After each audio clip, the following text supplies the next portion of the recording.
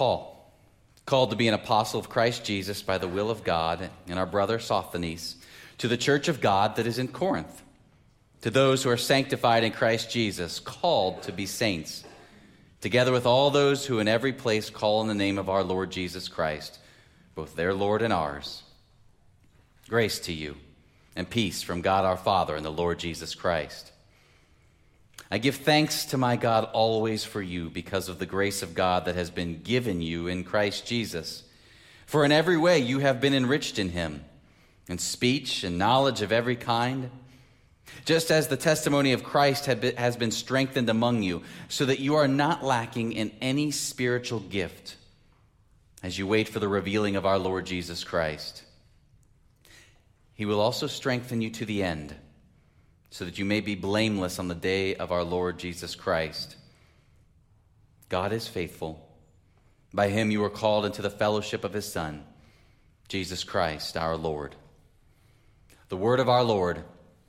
Thanks be to God. As my senior year of college got nearer and nearer to that day of graduation, and my group of friends increasingly felt that inevitable goodbye racing toward us, we started to tell a certain story. I'm not sure I remember how it started or even why it started, but it went something like this. Okay. Once you guys are done with graduate school and have a couple of years of teaching under your belt, and once you guys have a couple years of the business world experience, and once we've all got a taste of the real world, wouldn't it be cool if we all came back together and lived in one place? Yeah, maybe like some sort of cul-de-sac where we could all be neighbors and raise our families together. The cul-de-sac crew. We talked about sharing meals and life and even prayers as we had in college. As Christians, actually, we talked about being a church together, a church plant with a shared vision and life. Can you imagine? A group of people you really like, and all of them really get it. They're thoughtful and fun. They're faithful and committed. They're not hung up on all the small stuff. 1 Corinthians is a letter from the Apostle Paul to the church in the city of Corinth, a church he himself planted some 18 months ago, and they are splintering now into multiple cul-de-sacs, or in their time, multiple house church sites. As we're going to talk about more in next week's sermon, some are rallying around certain leaders in the church, and others are rallying to yet other leaders in the church. Some cannot abide by those in the church who are willing to eat meat that has been sacrificed to a pagan idol. And some could really care less about eating such meat. The wealthier are gorging themselves with food and drink at the Lord's Supper and leaving almost nothing for the poor who are waiting in another room to eat and drink whatever's left over. Along theological lines, along morality lines, along sociological lines, the members of the early church are gravitating toward their preferred cul-de-sac of people who get it, all the while quarreling with those on the other sides. Quarreling is the word Paul uses in chapter 3 to describe what he has heard is going on in the church at Corinth amid these growing factions. It's a Greek word commonly used in the political arena in that time, and it's a word that refers to fiery, emotional disagreement. Does that sound familiar? And so what do you do about it once theological or moral or sociological or political differences are expressed in a fiery and emotional manner, and it begins splintering the church or a family or longtime friends who no longer know how to speak with one another? What do you do when division over significant matters starts to exact a significant relational cost and quarreling becomes the reality?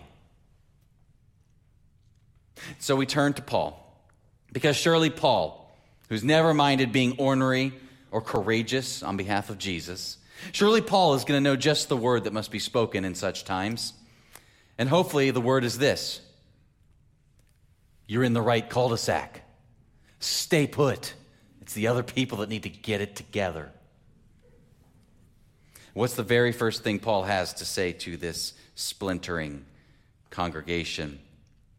To the church of God that is in Corinth, to those who are sanctified in Christ Jesus. Not to house number 3 on the corner of such and such intersection, not to First Church so-and-so, not to the church of Christ located here and there, to the church of God, the one that is in Corinth. He then continues the sentence, to the church of God in Corinth, called to be saints, together with all those who in every place call on the name of our Lord Jesus Christ. Paul makes it clear that when he sees the church, he sees a single expression of the church in Corinth, but really they're just part of the one single church comprised of people in every place who call on the name of Jesus. And so before Paul says a word about all that divides the church, and he will get there, he speaks first this truth. They are one. And how is that so? By grace. God made it that way. 2 different times in these few verses, Paul speaks of the church as being called into existence, called by God into the fellowship of Jesus. The church does not choose its existence. We do not choose our favorite people to fit into our preferred cul-de-sac of like-minded or like-looking or like-voting or like-educated or like-income people. It is God who calls the church into a being as a profound diversity of one body. Every generation, this is a miracle of pure grace.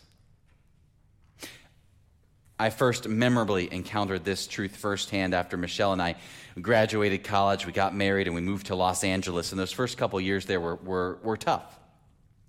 We would meet good people, but they weren't quite like our old friends. They weren't the cul-de-sac crew.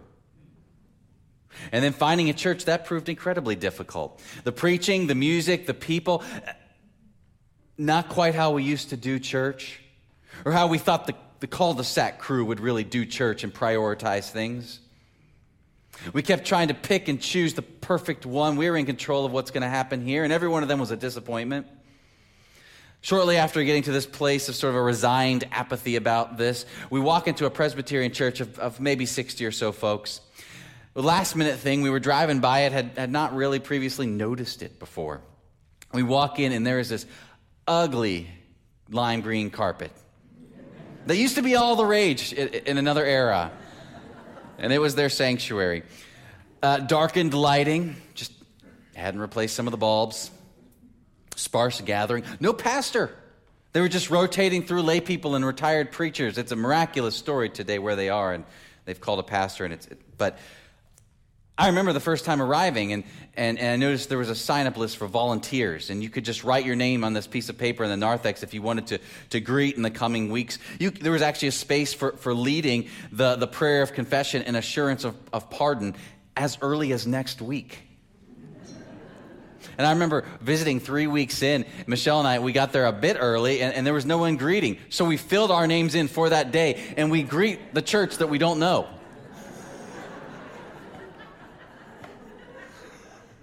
For a few weeks, we kept coming back, and I'm not sure we could tell you precisely why, because it didn't make sense, except that we sensed ourselves drawn or called with an almost gravitational-like pull. We would never have chosen this on our own. This was not the cul-de-sac crew. And yet there was so much grace. Because how else could you gather in one room this warm, worshipful people of truly every generation, different colors, families and singles, politically varied? How else could this inexplicable community, with all of its obvious shortcomings and significant differences, have ever come together except by the grace of God?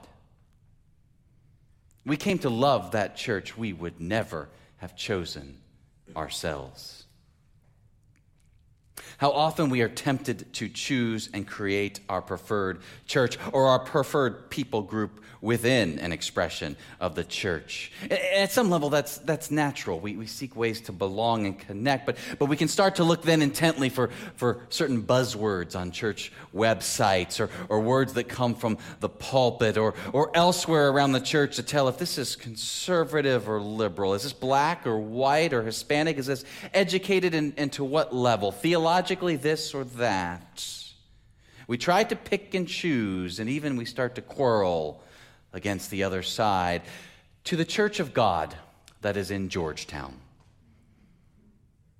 called into the fellowship of Jesus Christ. First things first, we exist as one, and it's God who has put us all together and thought it good.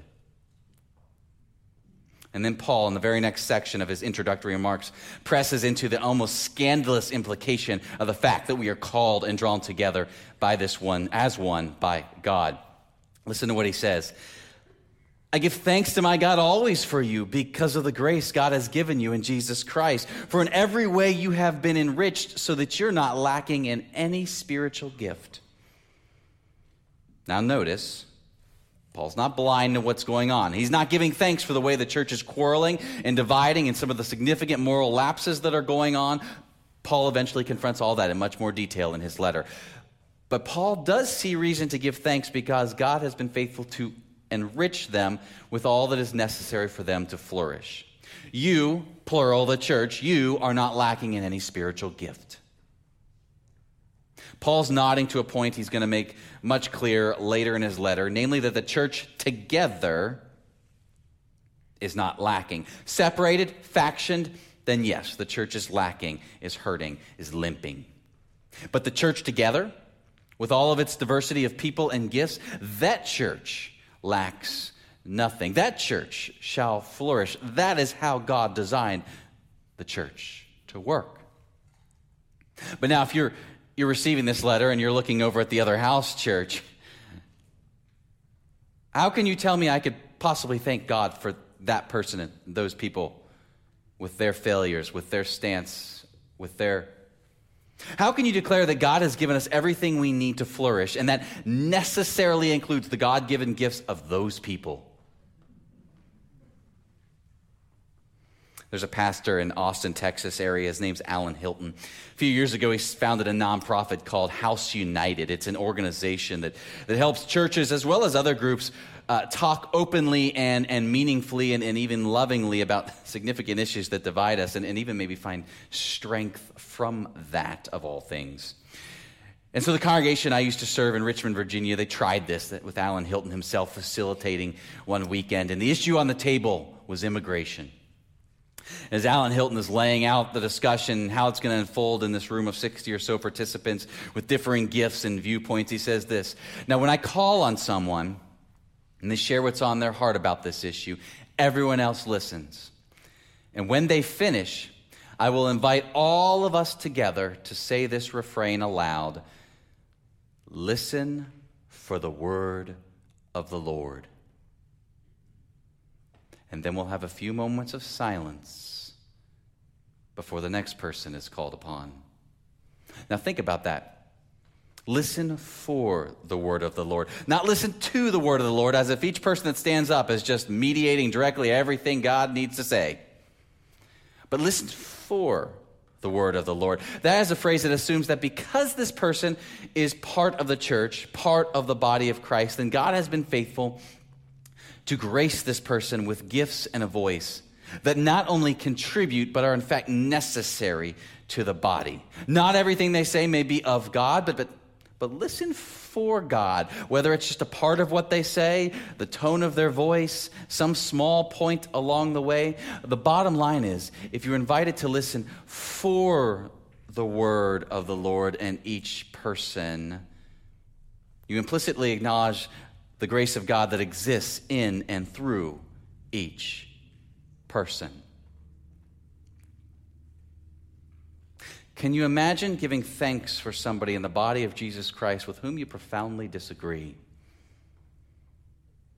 Not because you're condoning their stance or their actions or their failings. Certainly Paul's not.